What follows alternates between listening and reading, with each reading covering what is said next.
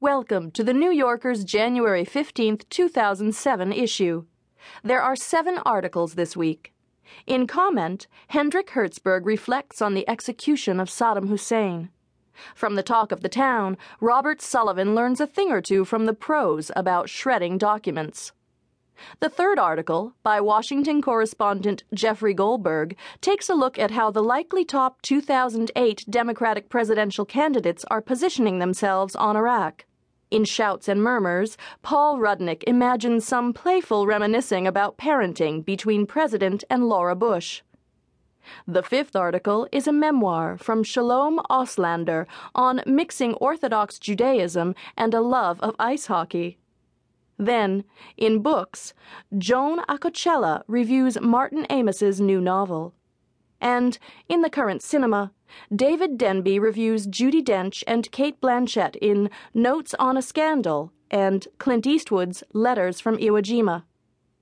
We begin, though, with this week's comment, Desolation Rose, by Hendrik Hertzberg. The hanging of Saddam Hussein was meant to be, by the depraved standards of the Iraq War, something of a feel-good moment. President Bush saw it that way, or claimed to. A statement issued in his name stressed that Saddam's execution had been made possible by the Iraqi people's determination to create a society governed by the rule of law. The deposed dictator's dangling, the president said, is an important milestone on Iraq's course to becoming a democracy. We are reminded today of how far the Iraqi people have come since the end of Saddam Hussein's rule.